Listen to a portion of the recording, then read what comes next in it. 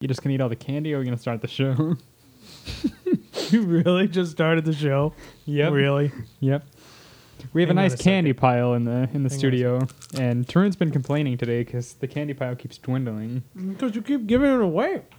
I know. Well, the funny part is it's not even our candy; it's an organization's candy that we just keep eating every. Why meeting. are you giving this all away? You never know who's listening to this stuff.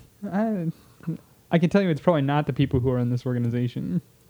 You know, I haven't been to the, confession, I haven't been to the dentist in a while. Neither have I. It's. I was thinking about that yesterday, actually. I'm thinking about that right now. I've been trying to eat like yogurt and bananas instead of candy. Like, I guess that would work. I don't want to start like a discussion on health insurance or anything, but I don't have dental insurance, so I've just been waiting for my job to start to go to the dentist, and I haven't been in like 3 years because of that. You're not on your parents' insurance? No. Yeah. That's kind of gross. 3 years? Yeah, it's really gross. That's really gross. Well, I've never had a cavity before, but I mean, I might now. I Do you probably brush your teeth? 3 to 4 times a day. You're kidding me. I'm not. You're totally kidding me. I am not. 3 or 4 times a day? And everyone thinks it's crazy when I tell them this. And like, and you haven't been to the dentist in 3 years. What's wrong with you? No. Then it makes sense, I guess. But here's my thing: like, do you carry around a toothbrush with you? No, I'll do it once before as soon as I get up. Maybe once before I leave my house. Then once when I get home. Then right before I go to sleep. Wow. Wow. That's the most I've ever heard anybody doing, unless they were a dentist. Again, when you don't have health insurance, it's kind of like playing Russian roulette with your teeth. It's a game you don't want to have to play, so you just brush and brush often. Every time I hear dentist like noises, it just turns me off from going that they're really loud. Like yes. This is Weekly Download. It's not about insurance. That's for sure. We talk about technology. We happen to be on episode number 34. Isn't that amazing? It is. Episode 34. Yeah, we have been. We've been doing a lot of these to like basically like an empty cave. Potentially people coming in and maybe listening. Just depends. I'm really glad for this show because there's actually a wide variety of things that we can talk about. I bet the Windows phone is on his mind. Yeah. The Lumia 900. It definitely is on my mind. That and the 800 and the differences between the two. So maybe we can talk about that first. Well, basically, what is it, April 8th? Yep. April 8th, AT&T has finally announced that the Lumia 900, which is the succession or the whatever the term is. The successor. Okay, there you go. For the 800 will be released for the first time. And by the way, the 800 wasn't released in the US. So this is the first time a Nokia Lumia flagship brand phone will be released in the United States at a groundbreaking price of I don't remember. $99.99. Seriously. With a 2-year upgrade, that beats out all your other phones that are on the market that are worth buying. Unless you want a Samsung Galaxy S2 for $999, then you may go ahead and go for that.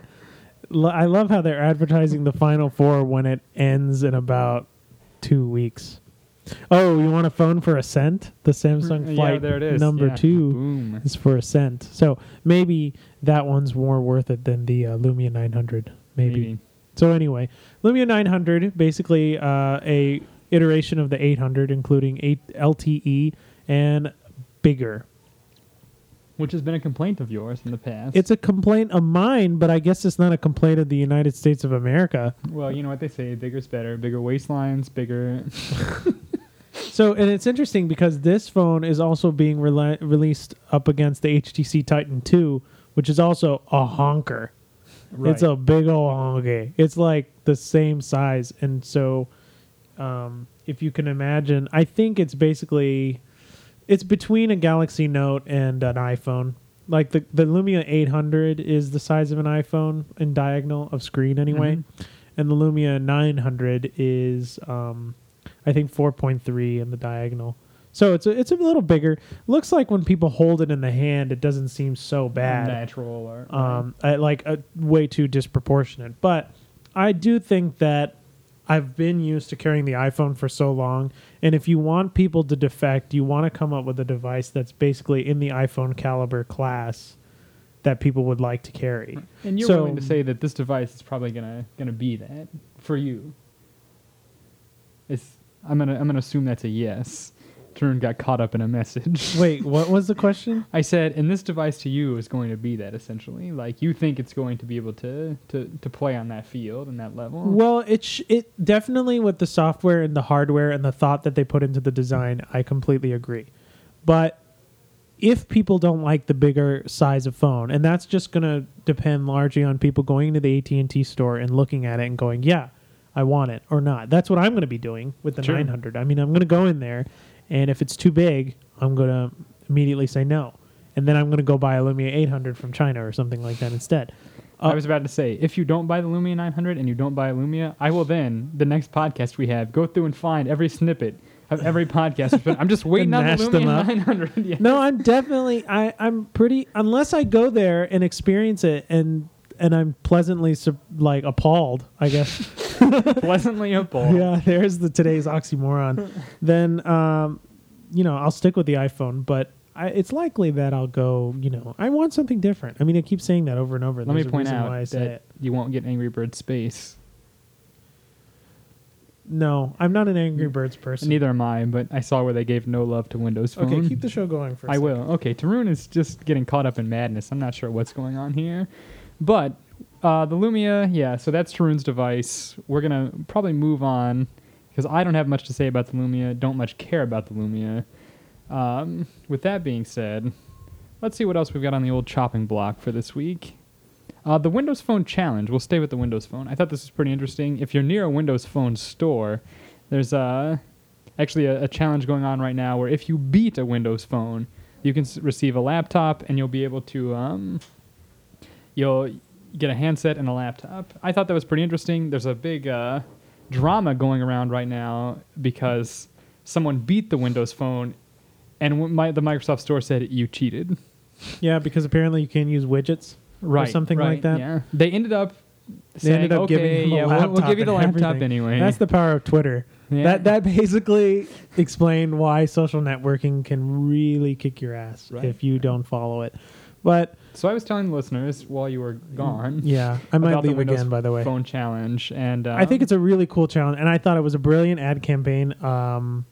And if I could do it, I would do it. I think I also heard that they were saying that if you wanted to trade your phone after it lost, you could do it. If you lose, they will let you trade your phone for free, straight trade. I can't believe that. I really wish there was a Windows Phone or Windows Store near me because I would just grab one of my old crappy devices. Exactly. And be like, oh, I lost. Dang. So I wonder if they trade like with an equivalent class or value. You get to pick. You get to pick? I mean, there are like a couple of options. The HTC Titan, isn't that a Windows Phone? Yeah. The Samsung, I forget what they call it, on AT&T. And there are a few devices. I saw the list somewhere the other day. But yeah, there are a few devices you can pick from. The Lumia was not on there. The Lumia 710 for Nokia was there, but who wants that? Yeah. Yeah, if you're going to get a Lumia, you got to get it above the number 800. I think actually there is an 80 something in between the two. Seriously? Yeah, I don't remember though. I didn't know. Okay. But yeah, so that's the Windows Phone Challenge. Pretty snazzy.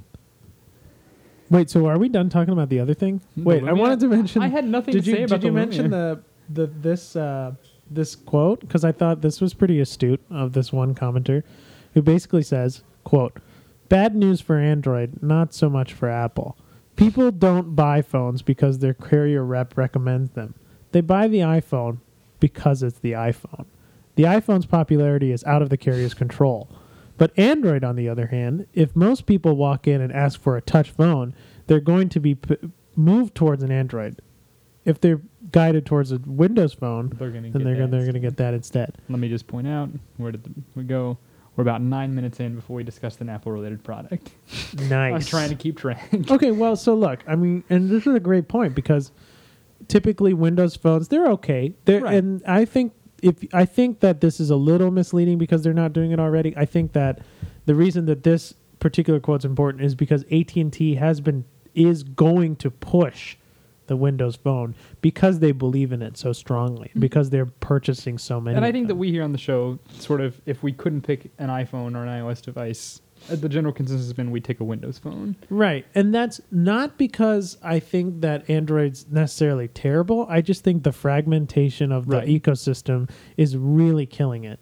I think I read a tweet today that someone said, we support 99% of the Android devices that we support, which are 704 phones.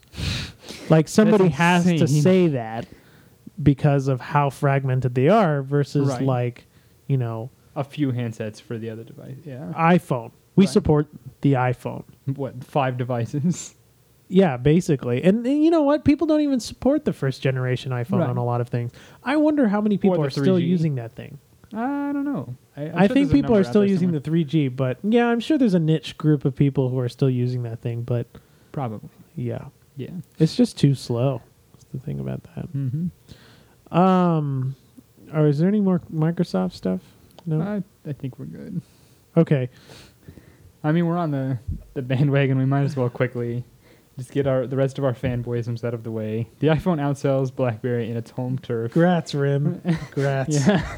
You just lost. You are doing great. In Canada, BlackBerries were outsold by iPhones. Not a whole lot to say there other than we told you so. It's surely a devastating psychological one for Rim, a Canadian success story. How many Canadian success stories are you familiar with? Maybe Wayne Gretzky? I guess that's another one. There's a instructor in the department. He talks about being from Canada all the time. You've got him. I've got him. You see him Tuesday nights. I see him Wednesdays. Canadian bacon?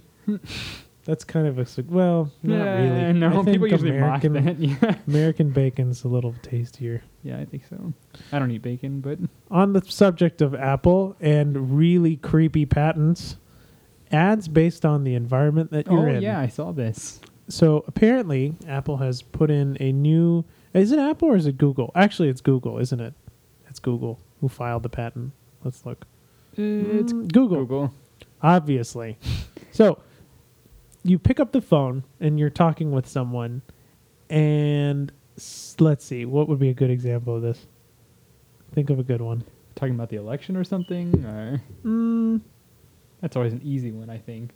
Well, it's like, okay, you're at a dance club, and you pick up the phone, and I guess after you hang up, your ad experience of wherever you are, from then that data point onward is influenced by the background noise of that phone call that Google intercepted via their secretive, creepy ways of doing things. You know, people weren't concerned about Big Brother before.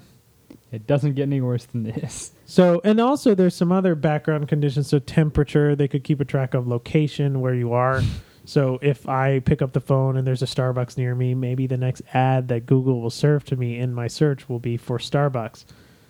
Because the idea would then be I'd look up and be like, oh, I'm in the mood for a latte. Right. I mean, it all goes back to Minority Report. It's all going to go back to Minority Report, where somebody's going to be walking into a business and they get served an ad based on their eyes looking around and them fixating on a point, say like Starbucks. So maybe if this Google Goggles thing takes off, where people are looking, I mean, that's going to influence where the goggles are in location relevant to what they're interested in. Those are the kind of ads you're going to see.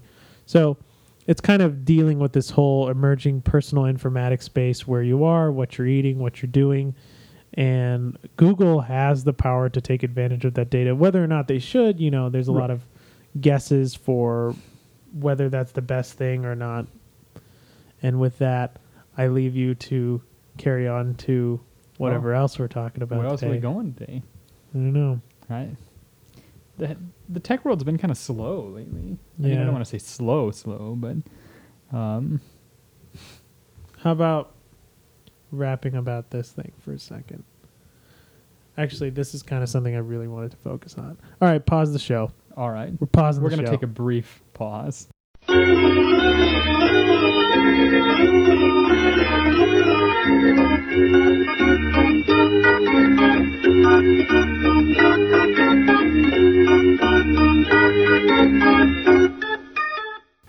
No, you you can't stop the show just because you want candy. All right. Okay, people are going to be really confused by that gap. Anyway, We took a brief gap, but to I you, left the door listeners, open. we didn't do a gap at all. We probably should put some little filler in the middle or some kind of like elevator music, but we probably won't. That requires too much work. Actually, I'm totally down for doing that. All right. Okay, we might. anyway. Yeah. So the the last case thing against I want to Google. talk about is this Google. This piece, I am surprised that it appeared on Gizmodo. Pleasantly surprised. But They've pissed apparently, a lot of people off in their time. well, and they piss me, and they have poor reporting in a lot of cases, or just like silly things that people don't care about. But I think they're going back to their roots and really doing some quality, Right. Investigative sort of stories. right? Like maybe you can completely disagree, or maybe think it's crap, but it's the still fact evoking is thought that and conversation. yeah, it's still a good, interesting perspective. And this interesting perspective comes from Matt Honan and basically says Google right now is not about search anymore. It's about the data they collect and how they use it How they're in their gonna- right. properties. So right now, this article points out two things. One is that Google doesn't really know that or has really understood that quite yet. And two, if that is happening, then search itself, this is also a case against searching. Right. So the argument here is that searching is deprecated in some ways because people don't really search. They just use Google products, their Google apps, Right. which I completely didn't quite understand. I didn't quite follow that because I think people still are searching and people still care about I finding think most things. people are still doing that. Right. But I don't think that people care about them within the context of the applications themselves. All right. So, for example, in mail, how often are you searching your mail? I maybe more often than others, but how about in something like your photos or something like that? Because we can't search photos, but we browse through photos. Yeah, right. And because of the way that the app mentality is what I would coin as the app mentality is basically we think in compartmentalized chunks. Like, okay, if I want to get directions, I'll open the Maps application. Mm-hmm. If I want to search for something, okay, I'll open the Google app or just search in that little Google The bar bar. in the corner. If I want to read the news, I'm going to open Flipboard or, open up my You New just York have a Times set space app. for each. There's a set space, and that's how people think. They tend to compartmentalize things, and even though we like to think we're good multitaskers, we're actually really not. poor Right. at that. So the way this is the evolution of the way we think has kind of blended into these applications, and thus when we try to find things, we find things by just going to the application itself, not necessarily doing a broad search. Sure. We've gotten really good at chunking these sort of things and understanding where the chunks are. So it's like kind of a meta organization rather than the organization within the app. So that's kind of like the philosophical take on this kind of piece, which is basically saying, well, search, if Google were gone tomorrow, would you really care? Like Google, the search Google. engine, right. And I think that I probably wouldn't really care that much. I think I would care about the search technology being gone, but the idea of searching itself, it just depends on how often you... I think it really pick up the varies a lot service. by the individual. Right, exactly. It depends on your hobbies, interests, whatnot. Now, some people say that Google is the internet. Like, take it in a different way. I watched a YouTube video of this older man who pulls up, who's told, okay, I want you to browse the internet, is what he was told. And he's got a blank Mac OS 10, Just desktop. Yeah, right. Default, straight out of the box. So he looks around. He looks perplexed for a few seconds, just kind of stares at the screen, observing, sort of mentally taking in this new environment because he's a Windows guy. And then the first thing he clicks on is Safari. Safari opens up with the top sites that are completely blank. Well, first he gets greeted by that Safari video, which Right, if the you've welcome to ever, Safari, the yeah. welcome, and then he just kind of sits there, and then he goes, "Huh, okay." so I don't see Google. I'm looking for it, but I don't see it. Yeah. So he's like, maybe if I Google for Google, I'll find it. Oh my. So he literally goes into the top bar of Google and he searches for Google. So he types this in and he gets this. At that point, he's like, okay. So he tries to click that. This worked for me, but for him, for some reason, when he clicked on the left-hand side to Where click you on typically see the Google, Google logo. it wouldn't go to Google. And I feel like that, and I've seen that behavior before, that they turned that off. So basically, like, this was sort of a parable of how people think about the internet, which is basically, I Google for things. So in my mind, his perspective is, yeah, Google's the internet and searching is the way you do things on the internet. Now that's changing, I think. I think that people, especially when they have their tablets, you know, like the iPad, for example, Google is not the first thing you see. Right. All those apps fly in and then you kind of just go from there. Maybe you're checking your email or something like that. So searching for something is not your first thing. Fact checking is kind of what you would search for. And at that point, then you use Siri or something like that if Apple has their way. Or if you use a Google tablet, then you're going to get a different experience. But the point is that searching is not on the forefront anymore. It's finding answers. And this is where his argument goes, is basically the next generation of using the internet is finding contextually based answers based on the applications that they use. It's not about just searching and finding random things and trying to sift it yourself. It's being intelligent when you search. That's the difference. And I think Google right now is basically using their technology that they have core competency in, but they're not taking that next step and really revolutionizing what they're doing. They're kind of sitting there right now, building their ad space, kind of understanding how they can monetize, but moving forward, that might not be the best strategy. So that's this guy's argument. And now I've personally thought about Google in a slightly different way in terms of the data mining and privacy. And I think we've discussed this in podcasts of old. But basically, if you look at like what is evil and Google saying they don't want to do evil, then we need to operationally define, I guess, what is evil anyway. Is it gathering data without your permission? Is it designing, unifying everything and making things a little harder to use? Is it killing off the sharing feature in Reader?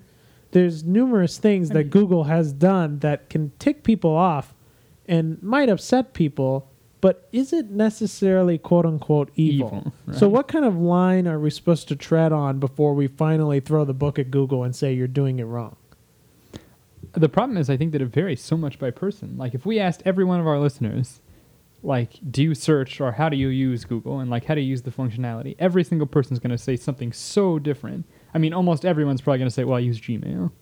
But like, do you search in Gmail? It's exactly what you were saying. Like, I feel like I don't know that there's ever going to be that line where we throw the book at them, if that makes sense. Well, and this is, and the reason I think that is the case is because Google itself is a new thing. Relatively new is this idea of using your data to customize your experience.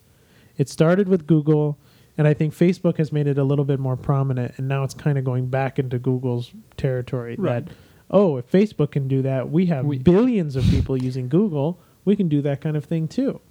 Except they're kind of doing it in a way that is so obviously shady. Right, a little crafty and weird. That people are a little turned off. So in that way, people will have to hold their judgments because of how big their data set is and how new the space is. People really can't say, hey, Google, it turns out you're doing an evil thing. Right. Whereas they're just innovators in the space trying to explore the boundaries of what they can do or not. And when there's a boundary that they tend to cross, people will cry out and say, you're kind of doing this wrong. Right. And then it's up to Google as a denizen of the internet, as someone who is responsible for shaping how the internet is formed, to either accept that conclusion or completely deny it.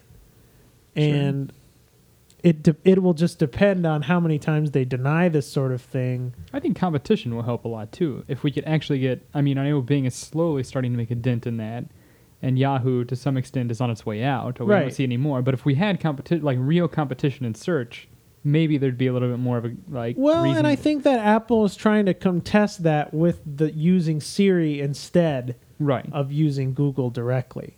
So it turns out that the most popular mobile device for searching is iOS. It's not Android, which is just kind of shocking. But basically, if the way we do things on the internet is with mobile computing, then it makes sense that the person that has the best mobile platform will win the search platform. Sure. So right now, iOS is helping Google in that pursuit. But imagine when Windows Phone, if it were to kick off, and have real how prevalence. Bing could really become a popular space. But how popular would it really become other than just in the mobile computing world? Like, how many Windows Phone users do you think would then start going to Bing on their desktop? Well, all it begins with is a little nugget of happiness that, yes, it got what I asked for. Sure. And when it starts to become familiar, you anchor yourself in that familiarity, and then you just go with it. That's fair. And I think that I've just anchored myself with Google familiarity, and I haven't bothered to change system preferences to really change it to something else. But if I did, I wouldn't really care. If I changed Google to be Bing instead, I really wouldn't care. Because all of my Google platforms are plugged into other services. This is just me, but I use OS X Mail. Yes, and that is where Gmail's plugged in. I never go to the Gmail application. So, and if I were to search for some directions, then Bing has directions and stuff like that. I use the Mail app, but find myself always going to the Gmail client, the Google Apps client, because I don't have a Gmail account, but I have an apps account. Right. And the search functionality is, I hate to admit it, just so great. And I use the Mail search functionality every day. But, well, I mean, I guess I am another special case here because I sort my mail. Oh yeah, I mean, we can look at my. Oh, we closed my Mail app for the literally it's labels galore. Yeah, but yeah, it just depends. Like I like to, even though I have them all in compartments, and like to only have like 10 things on my or 39 things, and then have an insane amount of labels. It's still, I find it easier to search for. I have way more than I do. I'm kind of a freak about organization. But anyway, I think and okay, that's funny that you mentioned that, because if you were Google, you would say, "Why are you organizing?" That's the case I've heard numerous times. Like from friends or from colleagues, just why are you organizing all this if you search it anyway? So I think, just to put a little cap on this discussion, I think that basically right now Google stands at a crossroads kind of thing, where people are wanting to become more socially connected with the things that they use, and they're doing that through this sort of appification of thinking. Sure. Now Google hasn't quite figured out either yet. On the former, search is their number one platform priority, and it's always going to be that way. On the other end, you've got their apps, which are great, but are not evolving in any sort of way for me to want to change or move to somewhere else. Like Facebook has succeeded because of the way they've evolved over time and rolled with the punches. And you've seen things change. Yeah, I mean, Google Maps essentially looks the same as it has. I haven't seen Google change at all. And Gmail's look the same as it has when I got my beta invite in 2005. And if I were to extend this argument a little further, I would say I'm getting sick of Apple because they haven't changed either. We've mentioned this on the show before. I'm getting sick of the same iOS thing that I'm looking at. So eventually there's going to be this point where Apple, because they've done this before, is throw the baby out with the bathwater kind of thing and go in a completely different direction. Sure. Whereas Google's kind of refreshed the bathwater, if I were to just, use the crude analogy. But so it'll be interesting to see where this space takes us. Yeah. On that. Anyway, so that's Weekly Download episode number 34, and we'll see you next week. Absolutely. And remember, could be sponsored by any of you.